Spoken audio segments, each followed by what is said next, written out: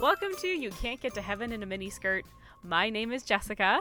And my name's Sarah. And we are your hosts. And if you'd like to find us on social media, you can find us on Instagram and TikTok at Heaven in a Miniskirt and Twitter at MiniskirtPod. Or you can visit our awesome website at heaveninaminiskirt.com. So now that that's out of the way, what is our episode about today? Our episode today is about speaking in tongues. So we're going to spend the whole episode just speaking in tongues, and then you can interpret and let us know what we say. Or we could take a look at at the popular views within Christianity around this topic, because like every topic we're covering, there are multiple points of view and some controversy. Okay, that's probably a better route, I guess. Yeah. It's a better episode structure. So first I'm going to explain what it is, because for those of you that didn't grow up in any sort of charismatic Pentecostal environment, you probably don't really know what speaking in tongues is. Maybe you do, maybe you don't. But speaking in tongues, otherwise known as glossolalia, it comes from two Greek words smashed together. So the Greek word glossa means language, and lalio means to speak. So it's essentially speaking a language. But I feel like speaking in tongues sounds much more like mystical. It sounds much more like Holy Spirit-y, if you know what I mean. Yeah. Like if you're just like the gift of speaking in languages, people would be like, yeah, I speak Mandarin and French. And you're like, oh, that's not what we're talking about. But can you speak to the Holy Spirit? Or can you speak in the voice of the Holy Spirit? Is that what it is? Or are you speaking to God, or are you God speaking through you? That's a great question, because there are actually a few different types of speaking in tongues that are mentioned within scripture. But the first times that tongues is ever really mentioned is in Acts 2. So we're going to start right off. Diving into the scripture. So the Feast of Pentecost. So basically, Jesus had died, rose again, and then he had seen everyone, hung out for a bit, and then he ascended into the clouds. So basically, they're all just in a room, the top floor of a building, waiting for Jesus. After he ascends into the clouds? They were waiting for Jesus. Yeah, because they're like, Jesus had said that he was going to be coming back and the kingdom of heaven would be on earth. They're still waiting for Jesus. And that's why you see pretty much every generation thinks that this is the generation of Jesus coming back because of the signs of the times, which we will also cover in another podcast, I'm sure. The end times. Yeah, so they think Jesus is coming. And they're all just, it's called the Feast of Pentecost, so they're all in one room together, and then the Holy Spirit descends like a wildfire, and they all start speaking in a bunch of different languages. And then all these disciples of Jesus go outside, and there's a bunch of people that are outside, like crowds of people. And they're like, how do they know our languages? Like, how are they're speaking like dozens of different languages? And how do they know these languages that we grew up with? And some people are like, oh, they're drunk. And other people are like, no, it's not that. And then so Peter stands up, Peter, one of Jesus's disciples, and he starts preaching the gospel essentially. And he's like, we're not drunk. It's 9:00 a.m, not drunk. So you have the first case of speaking in tongues is they are allegedly spoke in actual human languages. And this is important because, like I mentioned before, there are a few different types of tongues mentioned in scripture. So one type would be the one in Acts 2 that we just covered, where people are speaking actual languages in order to share the gospel with unbelievers. So they are given a supernatural ability to speak a language that they don't know, they've never learned, but it's a language that exists within human cultures, and it's to help be a sign for non-believers to accept Jesus. So that's one type. Another type is when we get into the Apostle Paul talking about the gifts of the Spirit, there are the gifts of tongues and interpretation. So this is one that I found in my experience growing up in charismatic circles was the most common type of speaking in tongues. So it was when someone would stand up and, you know, they would speak in tongues. So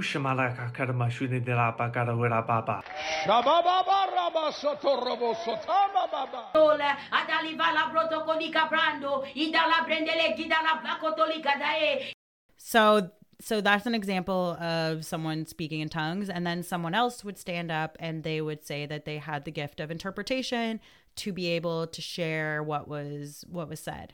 Because the Apostle Paul gets into it and he's like, if you're all just standing up and speaking in tongues, it's chaos. So you need an interpreter if it's done publicly. And then he's just trying to keep the peace at the church. Trying to keep the peace, yeah.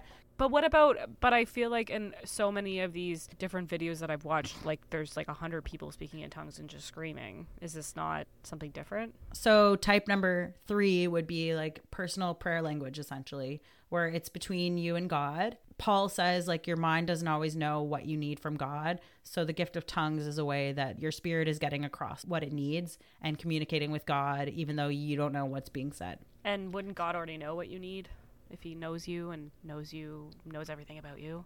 Yeah. And I mean, so that's where we get to the debate, because in charismatic circles, Christian circles, there's a belief that speaking in tongues are a sign that you have been baptized in the Holy Spirit. What does this mean?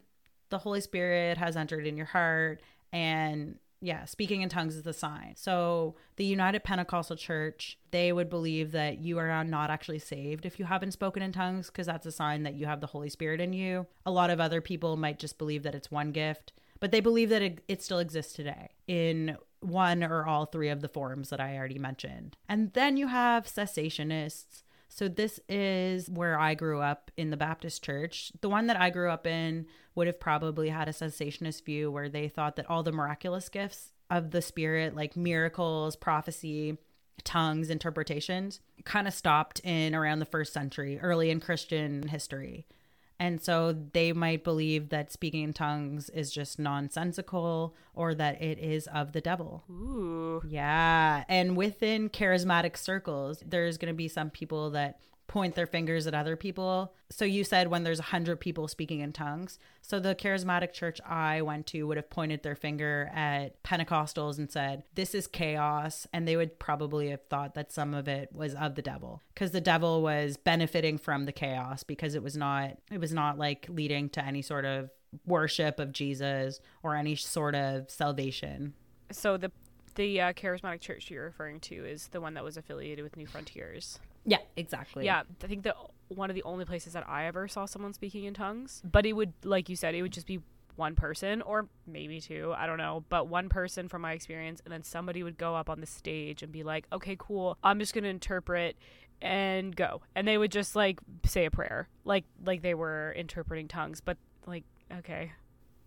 The fun part is, though, I remember once, it was really awkward. Someone spoke in tongues, and then 2 people were like, I have an interpretation.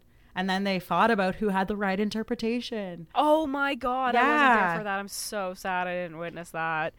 That was in the UK. Oh. And it's so interesting because, yeah, you're like, do I have the right interpretation? Do they have the right interpretation?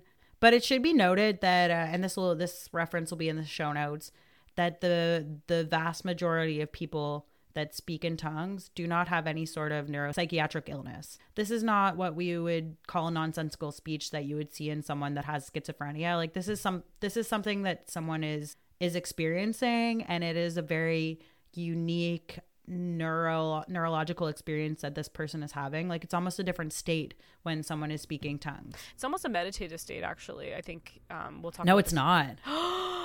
Oh, no, it's not. My God! All right, I'm so wrong. I thought that it would be kind of similar to meditation, but then when I looked at the neuroimaging studies, so again, these will be in the show notes, but they did some functional MRIs where they were able to see blood flow in the brain when someone was speaking in tongues versus when someone was meditating. And so when you meditate, there's increased activity in your frontal lobe because you're really trying to concentrate, right? You're really focusing on not getting pulled away by different thoughts. And then when you're meditating, activity goes down in your parietal lobe. And your parietal lobe is really associated with taking in sensory information and creating a sense of self and how you relate to the world. And so activity in that area goes down when you're meditating because it's kind of like that lack of attachment, right? You're trying to become nothing when you're meditating. The sense of self kind of dissolves. But when you're speaking in tongues, the activity in the frontal lobe goes down.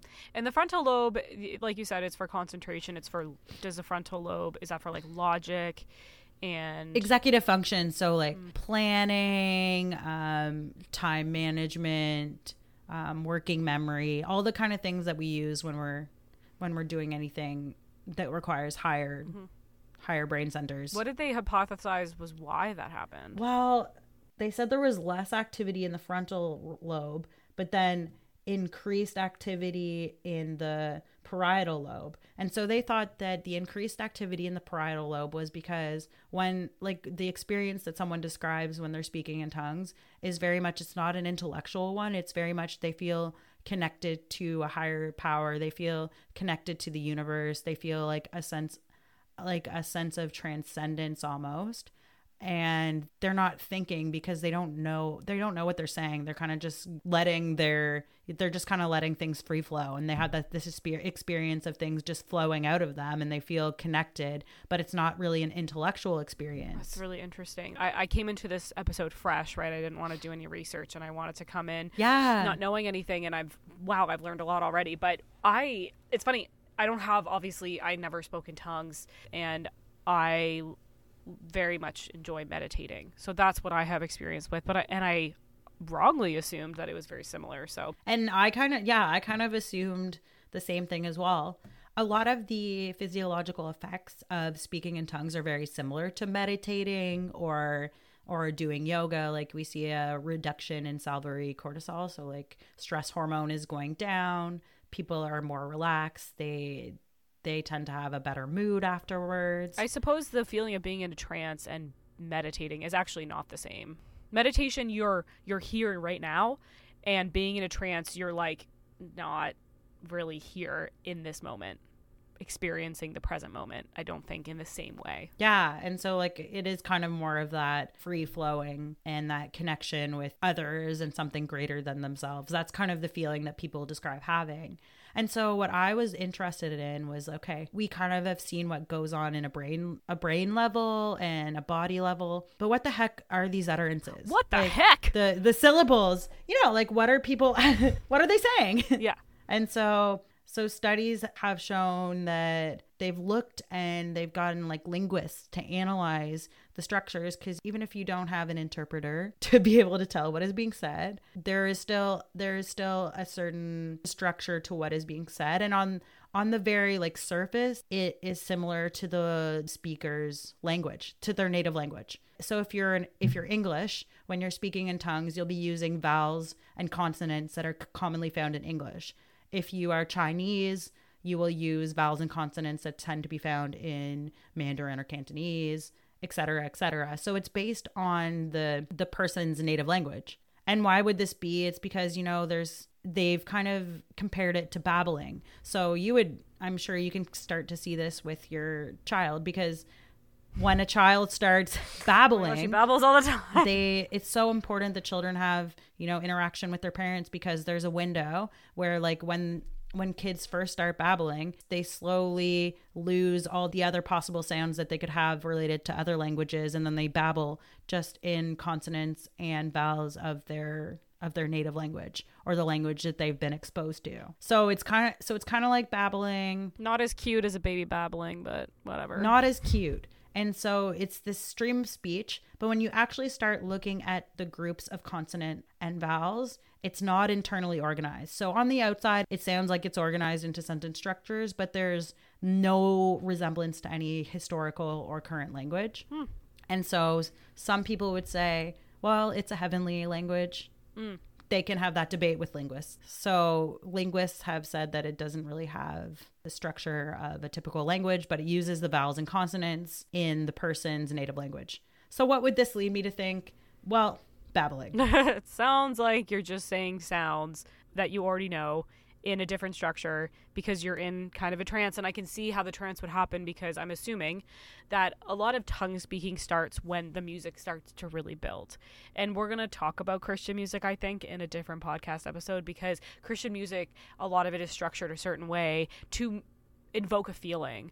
And when you listen to a song that's building and building and building, regardless whether or not you're talking about worshiping God or you're talking about doing cocaine, you're going to have a feeling. And a lot of people attribute that to the feeling of the Holy Spirit around them or in them or whatever. And then the tongues start to come out, right? So it's like there's like that element of what is going on. So you have you have like the sense from the music, and then you have everyone around you. And it is really, from like researchers' point of view, speaking in tongues is really a learned behavior that like anyone can do. And it's something that obviously there's a level of social contagion, right? If you want to call it the Holy Spirit, social contagion, whatever your worldview would say it's coming from, it's something that it is done in groups and it spreads in groups. And so in my own experience, I thought it was weird at first when I first started going to charismatic circles. I was a little self-conscious when someone was speaking in tongues. It made me a little bit uncomfortable. And that's probably because it's something I wasn't used to. And it wasn't something that I'd grown up with. And it's not something that normally happens in everyday life. You know, you're not going through the grocery store and someone saying, shala blah, blah, blah, blah. Like, that's not happening. And so I think when it started happening, I found it a little bit strange, but I also found it intriguing because, you know, people I would talk to and they would say that it was this amazing experience, this amazing way to connect with God. And now we know from a brain level that people are having these experiences. This is really something that's a meaningful practice for a lot of people that brings them a lot of well-being.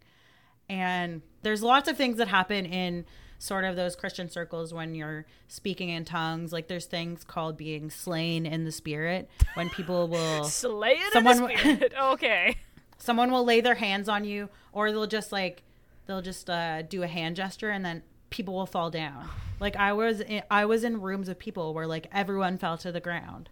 And did you? Were you the only one standing and you're like, oh shit? Oh, I'm getting to that. So there was this one time in the UK where it was after a church service, and you know, people were up front and praying, and everyone knew that little Sarah from Canada had never been slain in the spirit, and they're like, oh, like you're not leaving here till you're slain in the spirit. And I'm like, okay, cool. And so there's all these, I don't know what to do. There's all these people around me in a circle. They're all praying in tongues. They're all putting their hands on me. And like, I was just getting really anxious because I was like, I don't know that this is happening for me right now. I felt very pressured. So I was like, you know what? I'm just going to fall down. Like, sorry. I just want to get out of the situation and go home and eat some lunch. How often do you think that's the case for people? I think that there could be a certain level of social pressure for sure, because the people that were considered within charismatic circles to be closest to God, that had a certain level of social currency. Those are the people that you looked up to, the people that you wanted to be like, the people that were in positions of leadership. They were listened to. Like, these people were like, you know, the mini celebrities within Christian circles. They were the ones that were considered to be full of the Spirit. So of course, who wouldn't want that when you're in that scenario? So yeah, I fell down. And I thought I would get to go home. I didn't get to go home because then everyone was so excited, and they paraded me around like, I don't know, like some sort of little puppet. And they're like, Sarah just had this amazing encounter with God. And I felt super guilty because I was like, like I know that I feel like people are having these genuine experiences, and then I feel really bad that I kind of just like fell down because I thought I would get out of this situation, and I didn't really have anywhere to go because there were like 10 people around me praying, and no. Yeah, so poor I baby probably Sarah. still feel that's so awkward. A little guilty for lying about that. But I do think some of the experiences I had within Christianity, that feeling of connection to something greater than me, or that feeling of connection to others and that euphoria, I definitely experienced things like that. Yeah, but that can be chalked up also to just sometimes you just have a feeling that you're connected to something greater than yourself. When you're at a Harry Styles concert, because honestly, the similar feelings I had, because it involves music and emotion. I was literally just about to say that about the Weeknd concert, because me and you have both recently gone to concerts in stadiums. And they are, they're a spiritual experience. Everyone's united together. Everyone's like excited, and everyone, singing these songs that they know. And yeah, there's that is spiritual. That feels like an experience that you would have in a church. Yeah, we can find these things pretty easily in the secular world. I think that's where a lot of the cognitive dissonance started to come in for us when we were younger too, when you realize that like it's the music building that's giving you the experience. And I think the thing for me that I found hard was going to different groups of churches, because I also had a friend that went to a local United Pentecostal church. So that's United Pentecostal and Pentecostal are different. Oh. Pentecostal would believe that speaking in tongue is a spiritual gift, but that you can be saved and go to heaven without speaking in tongues. But United Pentecostals, they would be the ones that women aren't supposed to cut their hair or wear makeup, and their, modesty is a big thing. So wait, you can be Pentecostal and be able to cut your hair? So there's all these different sects of Pentecostals? Yeah, so there's Pentecostals that you can cut your hair, wear makeup, drink, and then it's United Pentecostal where you are forbidden to drink and you're not allowed to wear makeup or dye your hair, cut your hair. You have to wear skirts, and their men also have like modesty rules of what they can and can't wear. So anyway, I went to one of those churches. I went to one of those youth groups. I ended up going to their youth group quite a few times, like probably like at least like 12 times, I would say. And I went to some of the church services and found it very, very interesting because everyone there, they were so nice. They're like some of the nicest people I've ever met, but they're very, very adamant that like you have not been saved if you don't speak in tongues. And I think it started to throw me off because growing up in my church circles, there were things like, oh, we are the group that has it right. And this group, this group is off the mark. And maybe they're not the real Christians. Maybe they're not the real people that are saved. And then you have this whole other group, the United Pentecostal, being like, no one else is actually saved unless they've had this experience of being baptized in the Holy Spirit, which is evidenced by speaking in tongues. And so at this point, I was probably 16 and I was so confused. And I left their church service once because there had been a lot of pressure for me to speak in tongues. And I just like pulled over and was like on the side of the road and crying.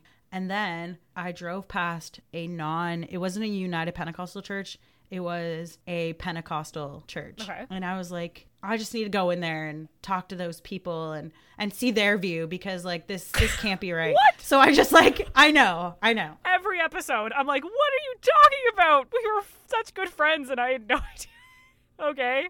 So I just pull into this random church parking lot and there are people there. I just walk in and I'm like, hey, I just came from a United Pentecostal church service and I'm all confused and I haven't spoken in tongues and I don't know if I don't know who's the real Christians. And the pastor's like, oh, God sent you here. They're wrong. Obviously. You don't need to speak in tongues. And obviously that was what I wanted to hear at the time because, I wanted to know that the group that I was in was the legit group. So I actually went back to that church for Bible studies quite a bit. What? And they were also quite lovely. But I look back and I'm like what 16-year-old I was just showing up places. Like, I'm sorry. We were such losers. I mean, I wasn't doing anything any cooler than that when we were 16, but like, man, what the fuck were you doing? Like, why? Did you go to the church service on Sundays or just random Bible study? Just random Bible studies. Whoa. Okay. Yeah. That's a great story. Great story. So you didn't actually end up speaking in tongues? No, I did. Okay, so let's backpedal. When did you? But at this other church, at this other Pentecostal church, because I think so you ended up speaking in tongues at the regular Pentecostal church, and they told you that you didn't even have to, but you were like, just kidding. I'd like to do that now. Yeah. Okay, tell me the story. I did, and then afterwards in my head I was like, I don't know if I just made this up or if I'm just trying to fit in. I don't know. Mm-hmm. I don't know if this was the Holy Spirit. I don't know if this was just me babbling, and I felt pretty uncomfortable and I didn't really ever do it again. Right. How many months later would that have been? Oh, like a couple weeks later. Oh, that was pretty quick. I know. Oh my God. I was just trying to figure out my place within Christianity. Yeah. And I went to a ton of different churches just trying to explore different sets of beliefs. And one of the things I really liked about this Pentecostal church, so the Pentecostals, not the United Pentecostals, the Pentecostals compared to New Frontiers. So the Pentecostals think that women can be pastors and they're very much gender equality. So I really like that. Ooh. So obviously I was just going a lot of places and trying to experience a lot of things and kind of cherry picking what I wanted, which everyone does. That is what we do as human beings, right? But I made some I met some really nice people there. Yeah, I mean, people that go to church are generally pretty nice people. Definitely not denying that. Okay, so Jesus, where do we even begin here? God, this is a lot of information that I wasn't prepared to dive into. Okay, so did you also go to New Frontiers at the same time? Because this is around the same age. Yeah. Yeah, at the same time. This is a lot. This is a lot. Okay, so you have a lot of experience with different churches speaking in tongues. Now, my experience with speaking in tongues is far less interesting, and I only experienced it like a couple times. I think when I first experienced somebody speaking in tongues was probably at the New Frontiers Church, and I just remember like looking, it was like to my left, back behind us. I feel like me and you had brought a friend with us that wasn't Christian. Oh no. And I was Christian, but I still was like not comfortable with that. And they were like, what on earth? And they never came to church with us again, which is fair. So I just remember when you first start hearing someone speaking in tongues, it's such an uncomfortable experience. For me, I kind of equate it to like, it makes the hair on the back of my neck stand up. It feels really like, oh, please stop, please stop, please stop. Like, this is not a comfortable situation I want to be in. And even when I think about it, like, it makes my skin feel prickly. And I've maybe experienced it like less than 10 times. But every time I think about it, I'm like, oh, I get the shivers. When I was first exposed to speaking in tongues, I felt the same way. But it's so interesting how quickly you become desensitized to something, and how within subcultures of human institutions like Christianity, there's a whole lingo. There's a whole different language that goes with this. And by language, I don't mean tongues. I mean, like, I could just drop things like slain in the spirit or well, that's what I really want to do is talk about the language of Christianity, because it is really common for groups of people to have their own specific language that makes it feel exclusive. And I think Christianity is one of these groups. Cults are these groups too. Like, a lot of like really nefarious cults do this. They have language so that you're like an outsider if you don't understand the language. Groups that aren't cults do that too. So it's just, I really want to have a whole episode on the language of Christianity, because there's so many words, like even the word scripture or passage, or like you said, slain by the Holy Spirit. The word. There's so many just different things that I because I have been just completely removed from Christianity for over 10 years, I don't know the language very well. And I'm like, oh God, like there's a lot to relearn in the language of Christianity. Whereas I think you are just like, you grew up in that language. You grew up in the church where it is like your own personal vocabulary. Yeah, but there are things that I'm definitely out of touch on now. Mm-hmm. But up until about a decade ago, I would say I was pretty up to speed on most things in the church. I just thought of a funny speaking in tongues story. So when I was at the United Pentecostal Church, so like the long skirts, long hair, they had like a magazine, and they had George W. Bush on it. And they're like, George W. Bush is baptized in the Holy Spirit. Like, he speaks in tongues. What? And they had a whole article about it. And I was like, oh my gosh, like, had no idea. Like, good on him, I guess. But it's just funny that, like, for them, if someone has spoken in tongues, it's like an ultimate level of street cred. Like, that person is legit. Like, that person has spoken in tongues. Have you ever actually checked to see if George Bush ever actually spoke in tongues? That is not something I've ever heard of. I feel like... Fact check. I feel like that would have been a thing. Yeah. Fact check. I'm going to do it now. Spoke. I'm just Googling this. Yeah. In tongues. Everything that I can see about Bush... I'm Googling George Bush spoken tongues, and it says former George W. Bush slip of the tongue. So it's like he said a lot of dumb stuff, but I don't know if he actually... And I love it. The United Pentecostal Church tends to use the term Holy Ghost instead of Holy Spirit, and I just feel like it's so creepy. Total Halloween vibes with that. Gosh. So I can't find it anywhere. I swear to God, there was a magazine article out there, so... Okay, so basically, we just researched for a few minutes and found absolutely nothing. So, memory is a spotty thing, but it sounds like... I feel like you've told me this before. And so it sounds like, you know, there was great journalism in 2006, just like there is today. And then I thought it would be fun to pull in some Terry Virgo. No! I hate him! What about Sean McDowell? What does Sean McDowell think of speaking in tongues? We can't go an episode without mentioning him. So who do you think, Sean? What do you want, Sean or Terry? You actually have information on what Sean McDowell thinks about tongues? I'm sure it's out there. Let's see. I thought you might have it ready because you foresaw me. So, Sean McDowell wrote a book called The Bible Handbook of Difficult Verses, a complete guide to answering all your questions. Well, that's helpful. Oh, Sean McDowell, he can answer all of our questions? Yeah. Oh, thank God. We're going to be reading this book a lot. You're going to have to give me a copy of this. Yeah. So we have the question of tongues right here. So the passage is 1 Corinthians 14:5. I wish you could all speak in tongues, but even more, I wish you could all prophesy. So the difficult question here, according to Sean McDowell, is, are all Christians supposed to speak in tongues, unknown languages? And he says there is not a consensus. And when they were doing it in Acts, like we covered already, they were doing it in languages that were not known to the native speaker, but were known to other people because they were trying to be able to share the good news with unbelievers. He said that some Christian groups teach that the gift of tongue is a special heavenly language that only God understands. Okay. So he basically is like telling us what you already said. So basically what he said is there's been a lot written on speaking in tongues issue over the last few decades, and there's no clear consensus. It would be wise for Christians to read up on the issue and study the scripture with a sound interpretive process. That is very interesting because he's like, all right, this is the answer to hard questions. There is no answer, but look at my guide on how you can interpret scripture. His interpretation of how to interpret scripture.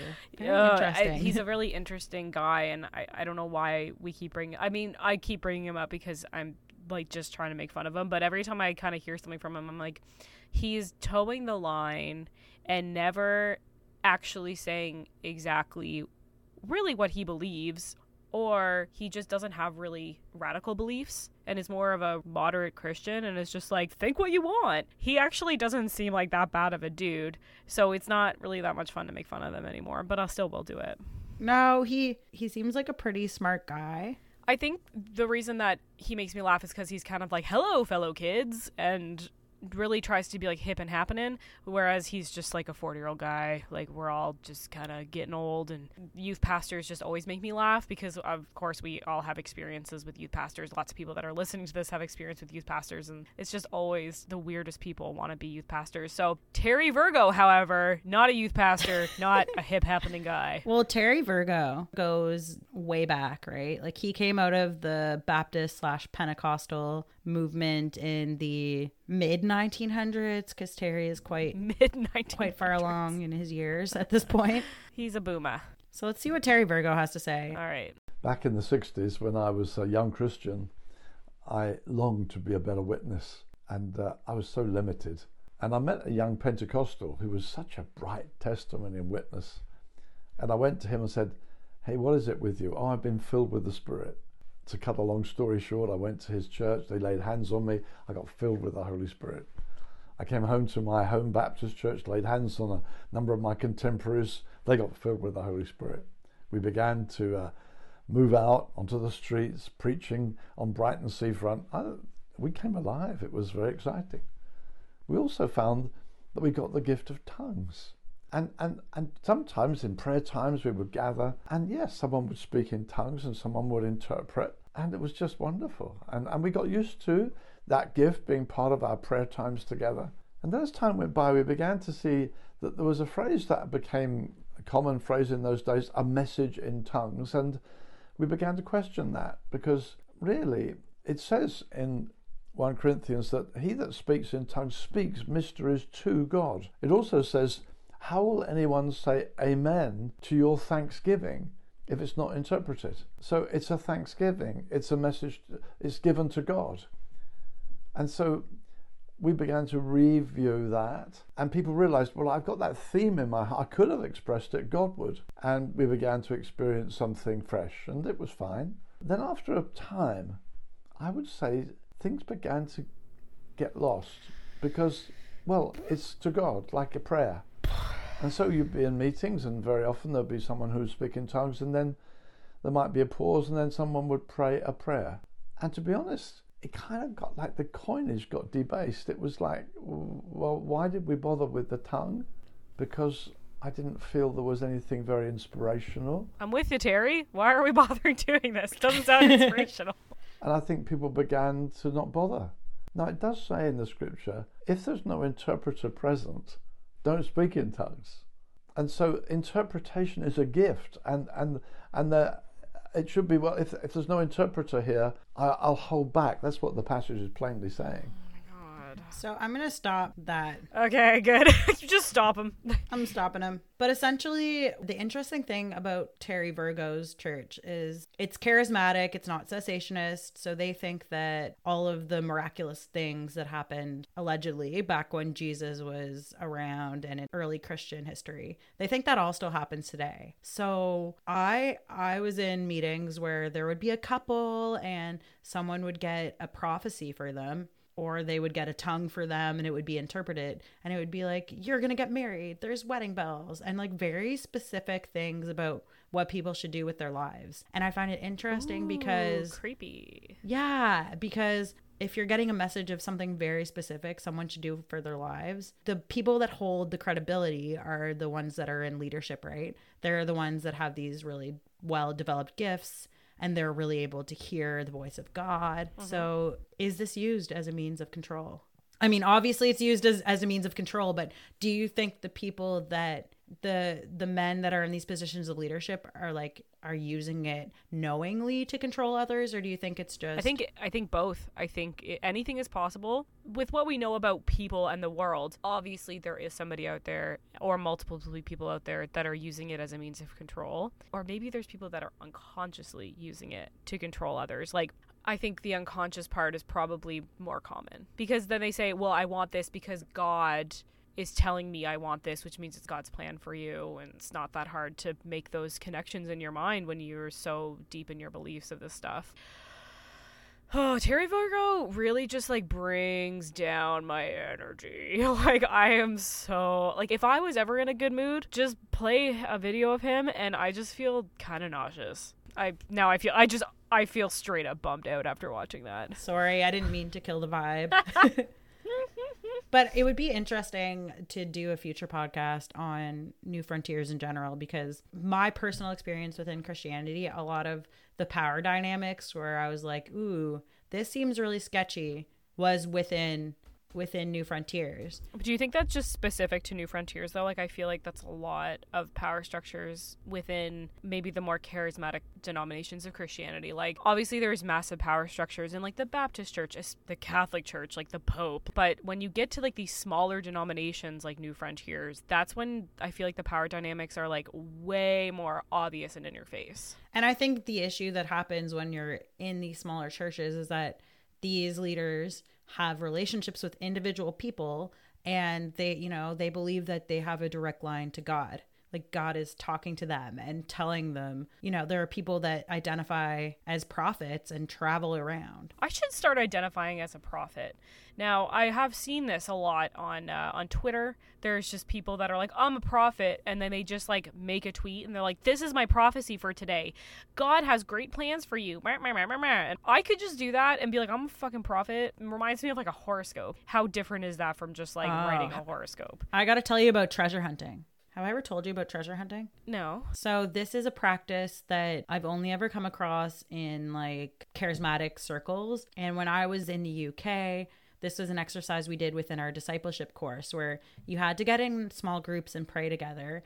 And you would have random things that would come to your head, like red shirt, broken arm, just like random things that came to your head, and you would write them down.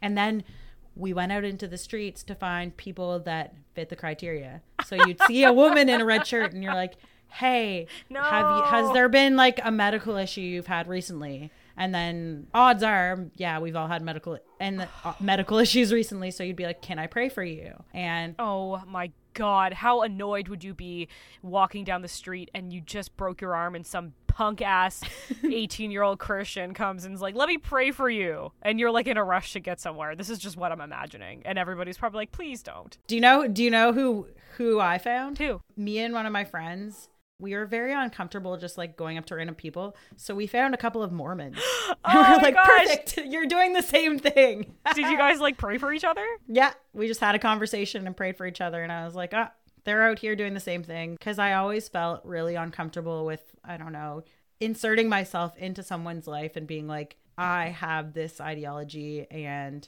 I have the key that you need. It's fair to feel uncomfortable to do that. Like, I think that is like a good human response. It's cool to have your own beliefs. Like, if I'm walking down the street trying to get to work, I'm okay with anyone who believes in whatever, but like, please don't stop me when I'm trying to get somewhere. Like, I am going to assume that you're mentally ill. I live in a very big city. If anyone's stopping me on the street, I assume that you are mentally ill or you're trying to steal from me 100% of the time. Yeah, especially I think especially in larger cities, but it's like, don't pray for me. I'm gonna assume you're trying to rob me. yeah.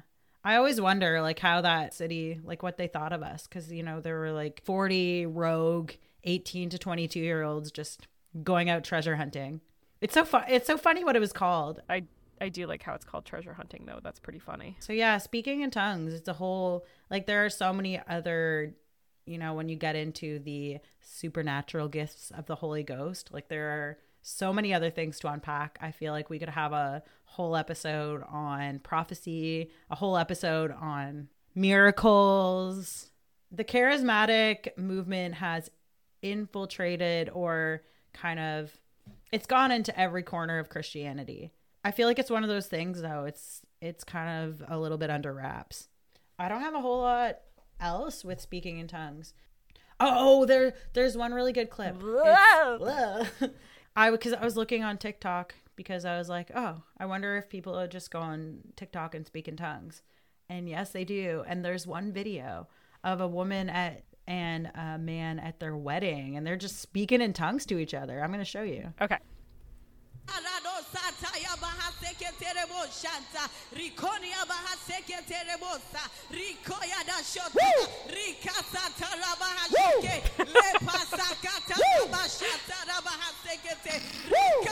Who's going woo? Who's doing that?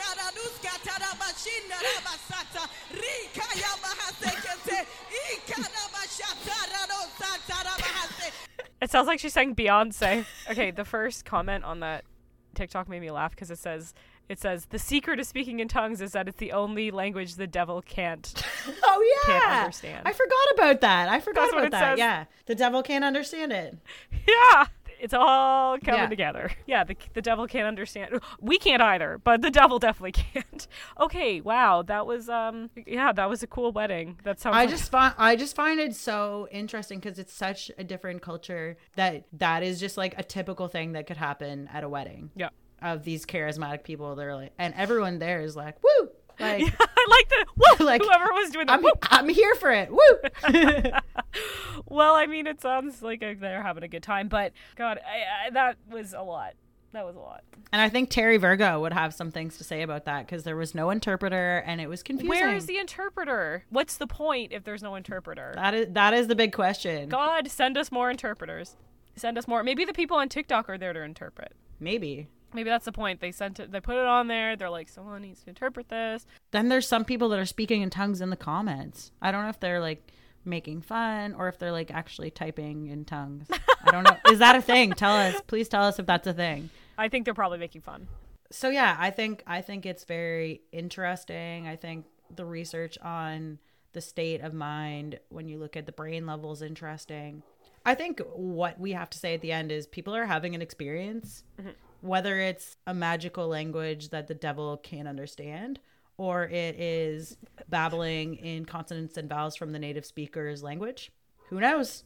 Who's to say? Sean McDowell doesn't know. If he doesn't know, then none of us do. He is the ultimate resource for all things Christianity. I mean, his book covers every topic. I definitely believe if we want to talk about our gut feelings, I'm definitely going to go with babbling in consonants and vowels from your native language. I agree. Yeah. Okay. I think that as an agnostic, also who knows, but my gut, it would lead me to believe that it's people having an experience and they're having an experience. It's an interesting brain state to be in. It reduces stress. So I can see why people keep doing it. You know, people will find some benefit in that. Yeah, if they can't drink or have fun, then you might as well speak in tongues because there's nothing else to do in this life. Well, okay, this is just one more aside because it says don't be drunk on wine, but be drunk on the Holy Spirit. That's a Bible verse. And so a lot of people would be like, it's way more fun being drunk on the Holy Ghost. You don't need alcohol. So you're not the first person to say that. Oh, no. Drunk on the Holy Spirit. Okay, well, I'm gonna go. I gotta go get drunk on the Holy Spirit. I hope that everyone enjoyed this podcast episode. Are we going to do story time with Sarah before leaving? Yeah. Okay. Welcome to Story Time with Sarah. Sit back, relax, and enjoy a story from our favorite book, the Bible.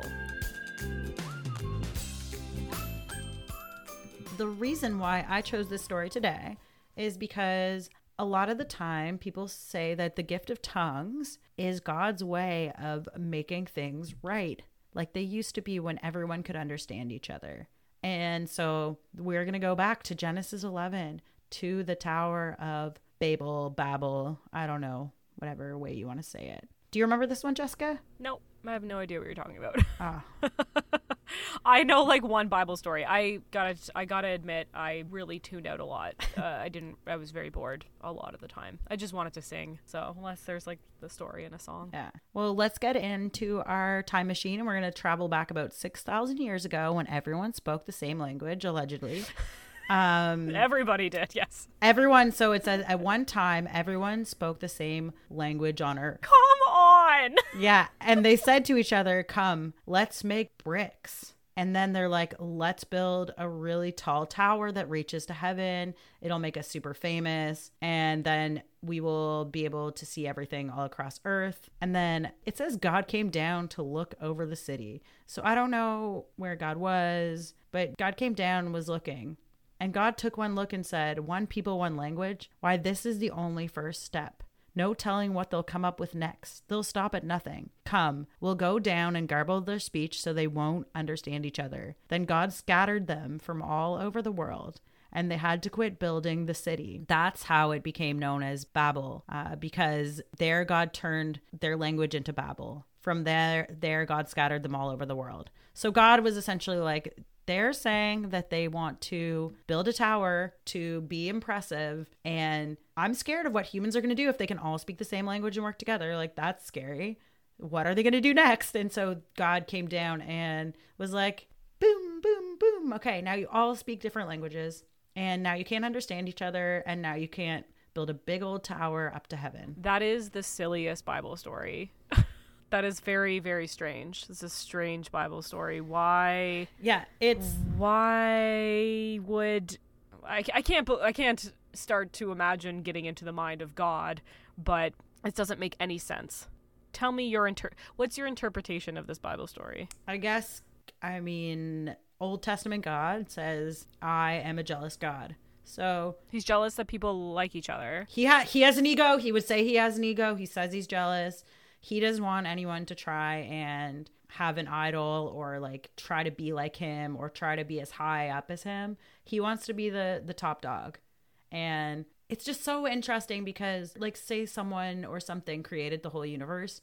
If you look at the size of the universe and the size of Earth and the size of this like little tower that humans were building 6,000 years ago, like, you can't even make buildings that tall.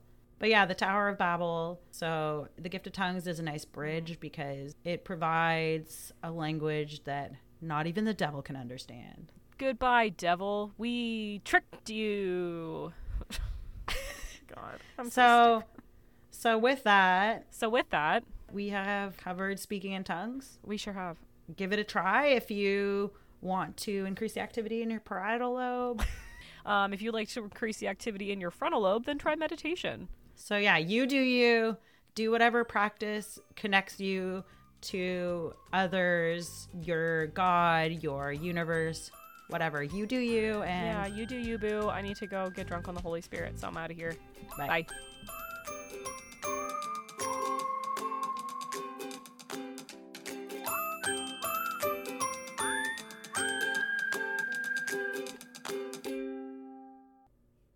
I'm still looking at these TikTok comments, and it's just... Someone says, I can yell gibberish at my wedding, too.